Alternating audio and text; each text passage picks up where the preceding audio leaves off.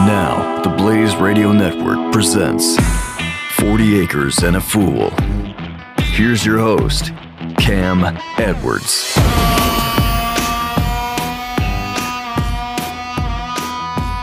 Greetings from the near frontier. Thank you for tuning in to another edition of 40 Acres and a Fool here on Blaze Podcast Network. My name is Cam Edwards. I am not joined by Missy this week. I thought I might be able to get her in front of the microphone, but I don't think she's quite ready for that. So if you follow us on social media at all, either Missy on Corny Goat Farm at Instagram, me at Cam Edwards on Twitter, you probably know what happened last Friday. Last Thursday, Missy went in for a CT scan to check and see if the chemotherapy that she was on was continuing to work. Thursday night, we had a conversation and she said, I just don't have a good feeling about it. And she was right. Friday, we got the news that the chemotherapy that she was on is no longer effective. She has 10 pretty small tumors in both lungs. 8 of the 10 grew a little bit, not a lot. They're still really small, but they didn't get smaller. 2 of them actually did get smaller, but that's not enough, unfortunately, to continue on with the chemotherapy. So we are now in the process of trying to figure out what we do next. And what we do next, it looks like, is a clinical trial of some sort. It's been a very confusing and somewhat overwhelming process. But the good news is, over the past week or so, we have had so many friends reach out to us, and some folks that I truly didn't even, I had no idea that I would hear from these folks. But they felt like they had information that could help, and they contacted us. And in many cases, that information, in fact, was extraordinarily helpful. So I can tell you that we have already been hard at work contacting other hospitals and academic settings where Missy might be able to find some sort of a trial. And we've already got a couple of visits scheduled with a couple of these places to talk about next steps. So we are being very proactive. At the same time, it's really scary. Missy has not wanted to know a whole lot about specifically her disease and the cancer that she's fighting. And I've been okay with that, because the less stressed that she is, I think the better off she will be. But today, a few hours ago, in talking with her oncologist, she realized that she's considered stage 4 cancer, or her cancer is considered stage 4. And I think that was a mental and emotional hurdle for her. As I tried to tell her earlier today, look, you are no different than you were yesterday when you didn't know what stage your cancer was at. Nothing has changed in terms of what's going on with your body. The only thing that's changed is that now you know a label that they've put on where your cancer is. But that doesn't mean that this is a finality. It doesn't mean that, there's no more hope. And I hope and I pray that she understands that. I'll be honest with you, I think she's kind of struggling with that right now. And I think the prospect of sitting in front of a microphone tonight was just a little too raw for Missy. So I hope that she'll be back next week, because we actually have a lot of stuff to talk about beyond the, the 800-pound elephant in the room. There is actually other stuff going on. In fact, it's a really weird experience to sit there in the hospital at 8:45 in the morning, and you hear the doctor say, okay, well, here's the bad news, and I really think it's time that we start looking at clinical trials. And then you leave the hospital, and then you go and you start your work day having received that information. You start to put a show together for Cam and Company, or Miss E had to go and do a couple of meetings for her job. And, in the meantime, you're still sort of trying to process this information. And that's a weird thing. There are lots of these really oddly uncomfortable moments that we have experienced over the past week, and it'd be really easy again to get caught up in those. But I choose instead to get caught up and to recognize and to wrap myself in that knowledge that we've got so many people all around the country who have never even met Miss E, who are praying for her, who are concerned about her, who are thinking about her. And I won't say it makes everything all better, but it does make a difference. It really does. And it really does help. So to everybody who reached out over the past week or so, to her or to me or to both of us, thank you. Please know that it has been greatly appreciated. And I know that in the coming weeks and months and years, as Miss E continues this fight, we are going to continue to lean on you and to depend on you and to ask you to pick us up when we need that pick me up, and to help carry us when we are weary and when we are concerned and when we are feeling a little weak in the knees. However,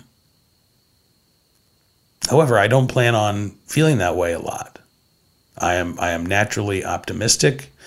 Missy is not. Missy is sort of naturally pessimistic, which, works well for us as a married couple. But right now, I really need her to channel some of that optimism as well. And I would ask a favor of you, if you have been listening to us for a while and you haven't reached out, you've never sent us an email or commented on an Instagram post of Missy's, please consider doing so this week. You can drop her a line. The email address is 40acrefool@gmail.com. She's at Corny Goat Farm on Instagram. And again, it makes a difference. It really does help brighten her day. And it makes her feel good to know that you are out there thinking about her and cheering her on. And I know that she would really enjoy hearing from you if you have not reached out before now. So, all right, I'm going to leave the rest of that conversation to the next time we talk with Miss E, and we'll get her side of things. It has been a very busy and mostly productive week here on the farm. When springtime comes, it really comes on like gangbusters. I mean, it's winter one week, and then the next, all of a sudden, you start to see those shoots of green, and then the week after that, it's just this explosion of pollen and flowers, and the grass starts growing, and it's crazy. And it's all of a sudden, you go from 0 to 100. It feels like, in terms of stuff to be done around the farm. So I did have to break out the lawnmower for the first time this year, and we mowed. But we mowed high enough that we left all of the wildflowers. We have this, field of violets that's over by the greenhouse that's just absolutely beautiful. Missy said, mow as high as you can. Leave all of the little flowers for the pollinators. I said, okay. So we did that. So I have to mow like every 4 days if I want to keep up with things, and that's not happening. So the grass is a little overgrown right now. We're not going to win any medals from Better Homes and Gardens, but that's okay. Speaking of gardens, I am happy because we have something of everything that we've planted now. all of the various types of tomatoes that we planted, which I think we did 15 types of tomatoes, all 15 varieties. We now have sprouts. We now have, the first little shoots growing. Of our peppers, not so good. I think we have 5 of the 17 varieties of peppers that we planted. 5 of them have poked their heads above the soil. And I'm really hoping that we start to see more this week. They do take a little bit longer to germinate than the tomato seeds. So I haven't lost hope yet, but I really would like to see some more growth in more of the little peat pots that we have going. Already planted, we have beets that are looking great. The carrots that I've planted, one bed is looking all right. One bed is not looking very good at all. I think I've only seen maybe 6 or 7 carrots in that third bed. The middle raised bed that we've been using, though, that's actually pretty full of carrots, so that's good. So I'm excited about everything that's going on in terms of the garden and how things are growing. I feel like we're doing pretty good. We want to get some lettuces down. We want to go ahead and get our cucumbers planted, which means that we're going to put those in our front raised garden bed. So we've got to do a little bit of work in terms of building some fencing so that the chickens and the cats don't get in those garden beds. Right now, with the raised beds that have the carrots and the beets in them, we just did this quick little job of putting a poultry net. It's not even connected to a battery, but it is a temporary, it's a temporary fence basically around the 3 beds where the beets and the carrots are.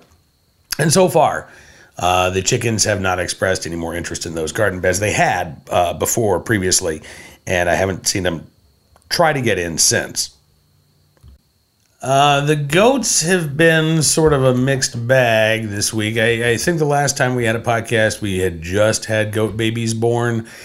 We've had one more mama give birth. So we had 5 baby goats, all girls, by the way. So far, every baby that has been born this year has been a female, which is great, because we can sell them for more than we can sell the males because they're dairy goats.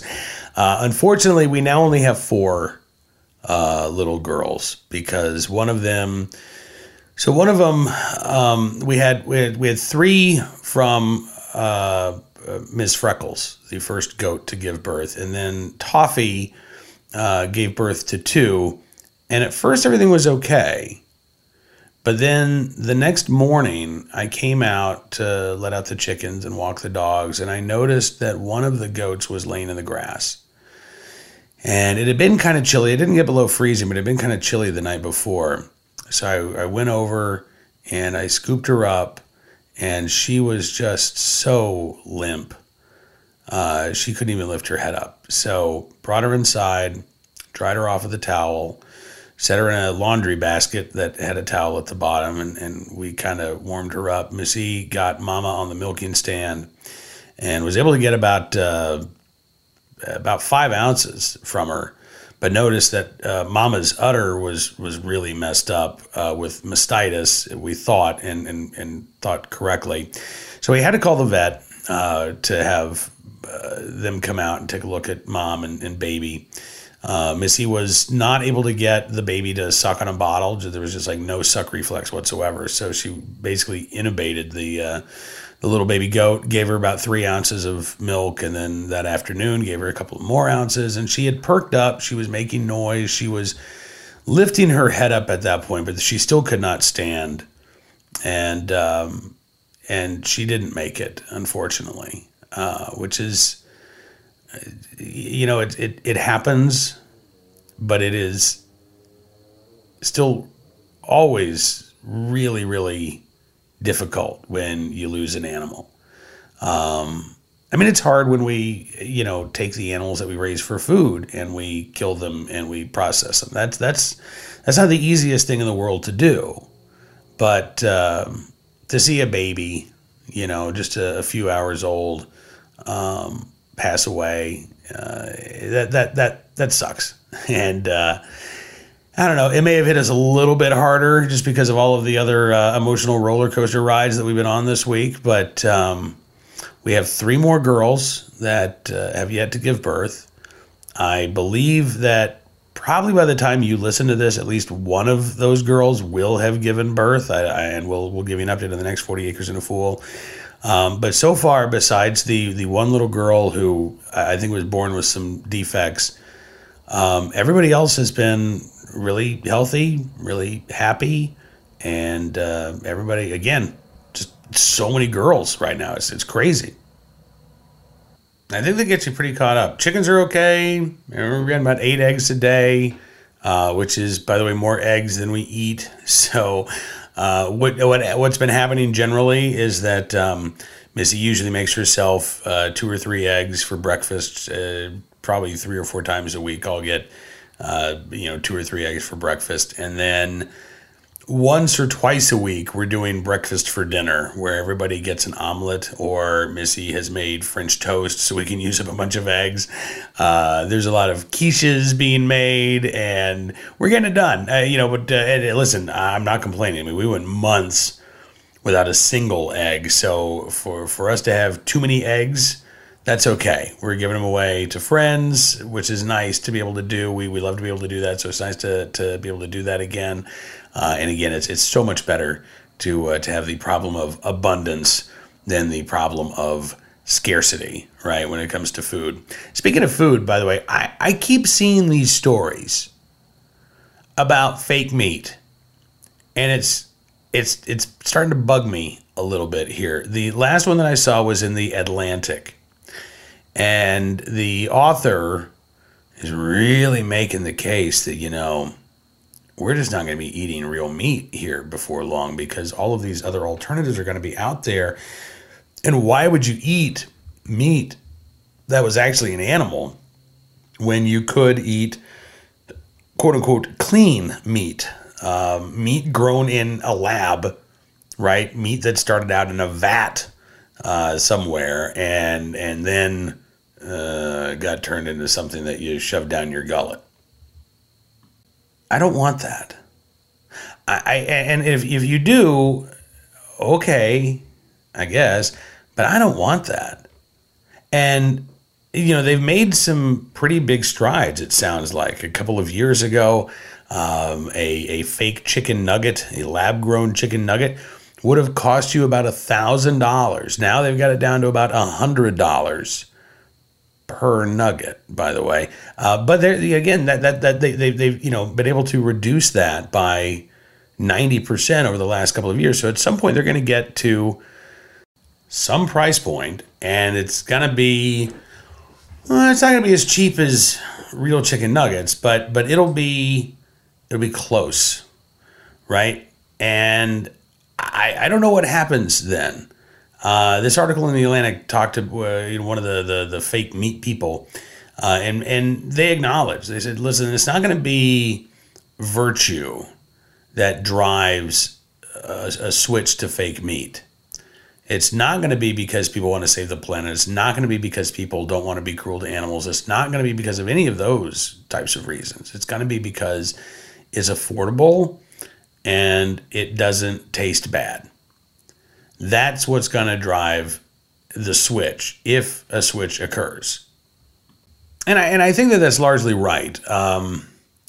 Although I have to say, I really think that if it ever gets to the point, first of all, we are a long way away from real fake meat, from this fake meat, even coming close to being the real deal in a lot of various cuts. I mean, it's easier to make a fake chicken nugget, because that's basically chicken scraps that are, pressed together. A real nugget is not a lump of chicken breast that's been cut out and then breaded and fried. That's not how they make nuggets.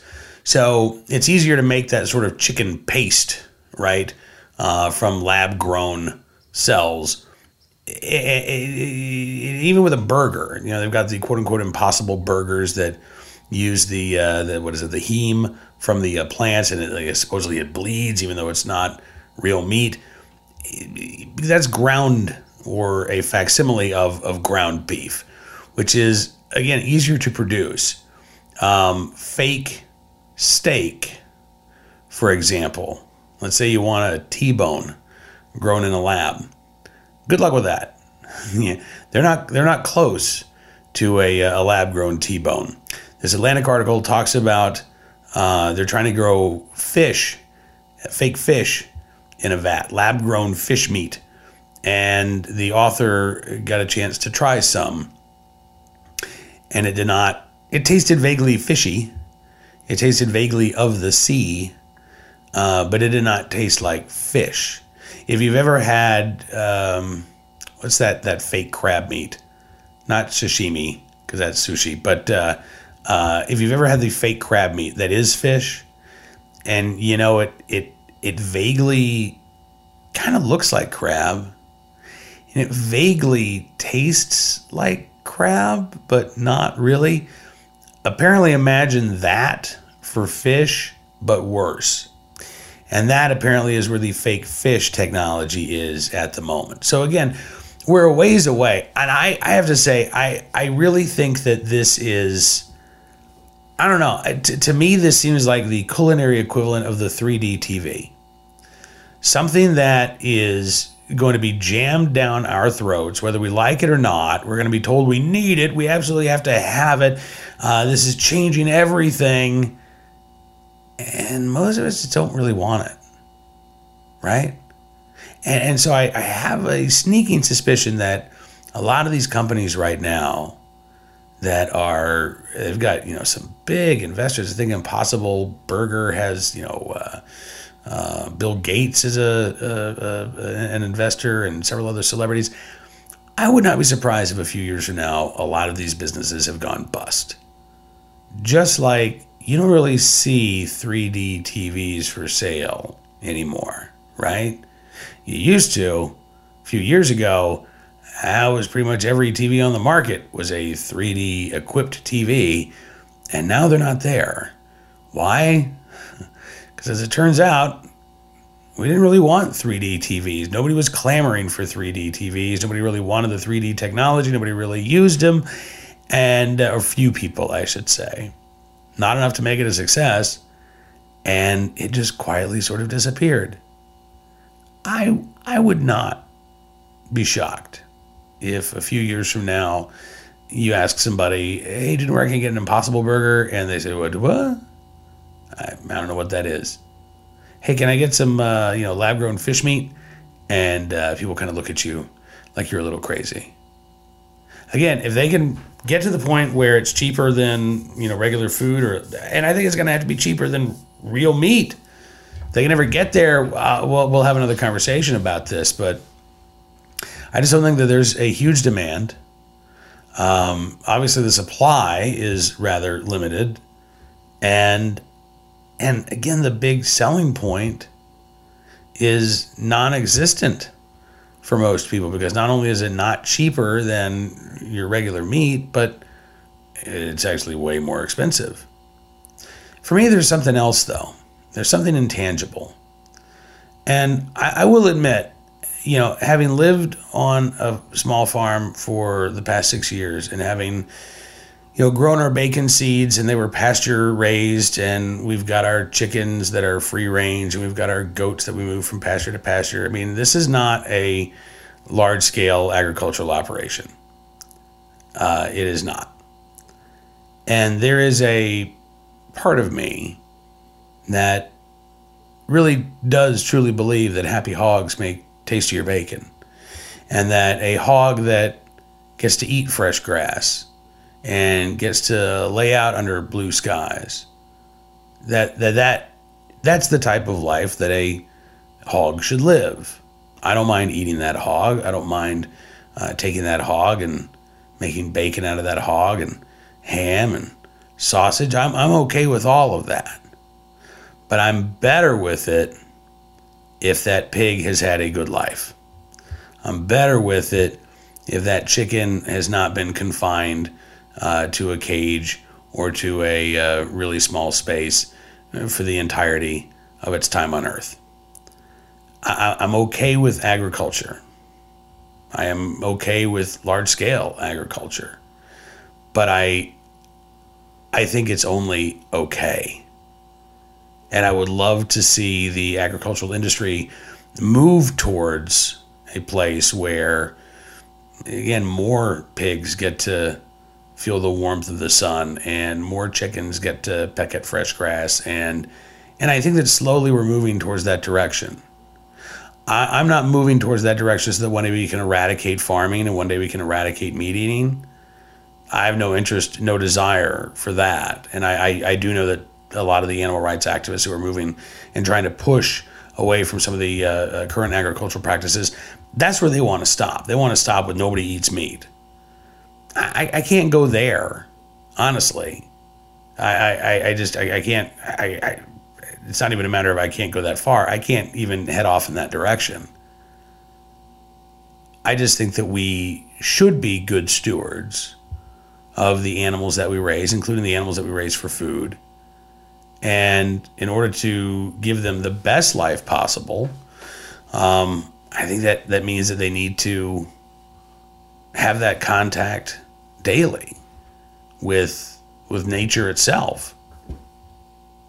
And again, it's not easy. In some cases, it might not even be feasible. But I do think that's the ideal that we should be working towards. All right, so we've got a couple of emails to get to here before we have to wrap up this edition of 40 Acres and a Fool.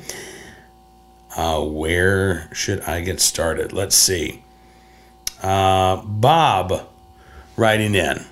Spring has sprung. Cam and Missy, I don't know how you do it, but the podcast keeps getting better and better. I really enjoy past tense future events, past tense current events, Bob. And I'll tell you what, we'll talk about the next episode of that because I finally figured out which one I want to do. Bob says, I have to admit, I wasn't sure about adding phone interviews, but I truly enjoyed listening to Hope. I was driving and had to stop and sit in a parking lot to listen to the entire interview. Good, Bob. I'm really glad to hear you say that. You know, I love doing interviews. It's one of my... It's kind of what I do for a living. You know, I report on Second Amendment news and information, but Cam and Company has always been a very interview-driven show. So I love talking to people. And the fact that I can now use my phone on the podcast and I can reach out to people and I can get to know them and hopefully you'll get to know them a little bit better, I'm really excited about it. And so I'm glad to know that you really enjoyed the interview with Hope Fleck. And I'm looking forward to having Hope back, actually. I was just talking with her on Twitter about her experiences traveling to the former Soviet Union. And I want to delve into that the next time that we have her back on 40 Acres and a Fool. Bob says our farm here in West Central Indiana is coming alive. All my apple and pear trees survived winter and are beginning to turn green. The blueberry and raspberry bushes are all popping buds. Still trying to find time to finish building a chicken coop and run. That's my next goal, says Bob. First, laying chickens, and then meat birds. Future goals include bees, adding more sugar maples, and then hopefully a pig. It's taken me a while to come to the realization that Rome wasn't built in a day. So each year, I plan to make one major addition to the farm. Bob, I got to say, I think that's a really good idea. And it's something that Missy and I have ended up kind of following as well. You can definitely bite off more than you can chew. And when we first moved, you know, it was we just decided to jump right in, and we, you know, got the chickens and we got the pigs and we got the goats right away, and that was a lot to learn about right away. So I think every year, as you say, if you can find like one project that you want to, pick up on and you want to add to the farm, I think that's great. I'm glad we did that with bees. I'm glad we didn't start with bees the first year. I'm glad that we added those in afterwards. We added a greenhouse one year. We experimented with raised garden beds one year, and one of the things that we've learned is that you don't have to do everything. You know, our first garden, we had stuff we didn't really eat. We had all kinds of stuff that we were growing to grow. We weren't growing to eat them. Like, we don't eat a ton of squash. We had a ton of squash the first couple of years. We don't really eat a lot of pumpkins. We had a lot of pumpkins that first year. So we've dialed it back. And now it's like, all right, so what are our favorite things to eat from the garden? Well, we like tomatoes, and we like cucumbers, and we like carrots. Okay, so let's grow those. And we like making, hot pepper sauce. Okay, let's grow those. And it's okay to stop with that. If you want to get some green beans, we've got friends that have pretty big gardens. We have farmers markets that we can go and visit. But we're not trying to do everything anymore. And that's okay. Bob says having a house built has taken up far more time than I thought that it would. But it is humming right along, hoping to move in early June. And the best part is it's in my backyard, so we are there to watch it grow every day. That is so cool, Bob. I am so excited for you. I'm the tiniest bit envious right now too. I love our old house. It started out as a 2-room cabin back in the 1770s or the early 1780s, and has kind of grown from there. They added 2 rooms on top of that cabin back in the 1850s, and they added 2 more rooms to make the house sort of an L shape in the 1880s. And I don't know, at some point in the last 30, 40 years, they added a kitchen to the back of the house and a little office space that Miss E now uses. So we had an issue in the kitchen this week. We had to replace our stove because the stovetop had actually broke. This stove was about 8 years old. It was a hand-me-down from our old neighbors. So it was great. I mean, we got a lot of use out of it, but we had to replace the stove. So we found a replacement, picked it up, brought it home, and in the process of moving the old stove out, Miss E kicked the one of the walls of the kitchen, and it's an outside wall, and there's a pretty big window, and then underneath that window, Miss E thought things looked a little squirrely, and so when she went to tap the wall with her foot, the wall basically crumbled. Yeah, not good. So there's significant water damage to that outside wall. Yay, I know. Not something that is going to be a minor fix that we can just, put a drywall patch on. I'm really afraid that whoever put that window in, and I don't know how long ago they put that window in, but I think when they put that window in, they did a very poor job of actually putting that window in, and now we've got a leak. And I'm not sure how big a fix this is going to entail, but I am envious, Bob, of your brand new construction. Just a little bit. Still love my old house. There's just one room at the moment that I'm not hugely fond of. Bob says, I hope to see you at the NRA annual meeting in Indianapolis. I will be the guy in jeans, t-shirt, boots, and a camo hat. You can't miss me. That's funny, Bob. I think I might be in that same uniform, as a matter of fact. And by the way, Bob was writing from Chicago, where he said he was there to tape his stepson's surprise proposal to his girlfriend. Well, hopefully that surprise proposal worked out well, Bob. We would love to know how everything went. And again, happy spring to you. Appreciate you writing in. Greg writing in as well says, happy birthday, Cam. Hope you and Missy have a wonderful day together. Hug all of your kids. And Greg says, Mushu and I would love to have a Kraken hat. It's happening, Greg. The Kraken hat is happening. As for the birthday, my birthday's not until August, but we did have an anniversary, actually. April 16th was, believe it or not, the 15th anniversary of Cam and Company on NRA TV. It wasn't even on NRA TV when we started back in 2004. It was on NRA News, and April 16th, 2004 was the very first Cam and Company from the 2004 NRA annual meetings in in Pittsburgh, Pennsylvania. This year, it's going to be in Indianapolis, Indiana. But I remember that first show very, very well. I cannot say that I remember all of the shows that we have done over the previous 15 years, but I can tell you that it has been a truly incredible experience to get to cover an issue that I care about, and to get to cover an issue that I care about during the most exciting decade and a half of this issue. Getting to cover the Heller decision where the Supreme Court said, yup, it's an individual right, and the McDonald decision where the Supreme Court said, yup, Chicago's handgun ban has to fall too, to the right to carry revolution, to the rise of constitutional carry, to the, unfortunately, the current threats that we now face. And we've talked about this on 40 Acres and a Fool here in the last couple of weeks, that, while we have made these incredible strides over the past 15 years, we are also at the most precarious moment, I think, in Second Amendment history, certainly in my lifetime, because we have a very dedicated and very well-funded opponent of our right to keep and bear arms. And we really have not had a sustained campaign against our right to keep and bear arms the way we're seeing now.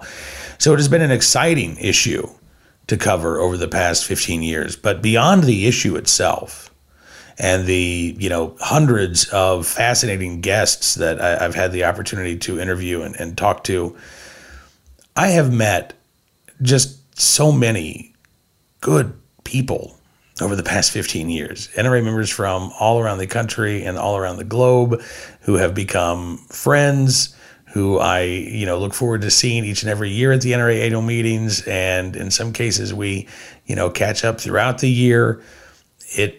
It's the name of the show on NRA TV is Cam and Company, but to me, it is a real community.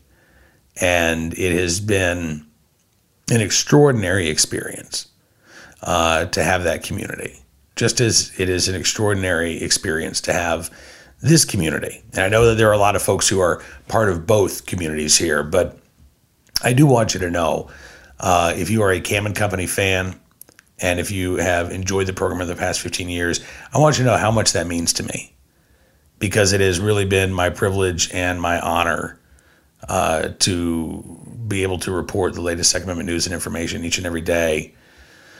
I think I tried to add it up, and I think, including vacations and stuff like that, I think I'm right around 15,000 hours of broadcasting on Second Amendment news and information. That's a lot.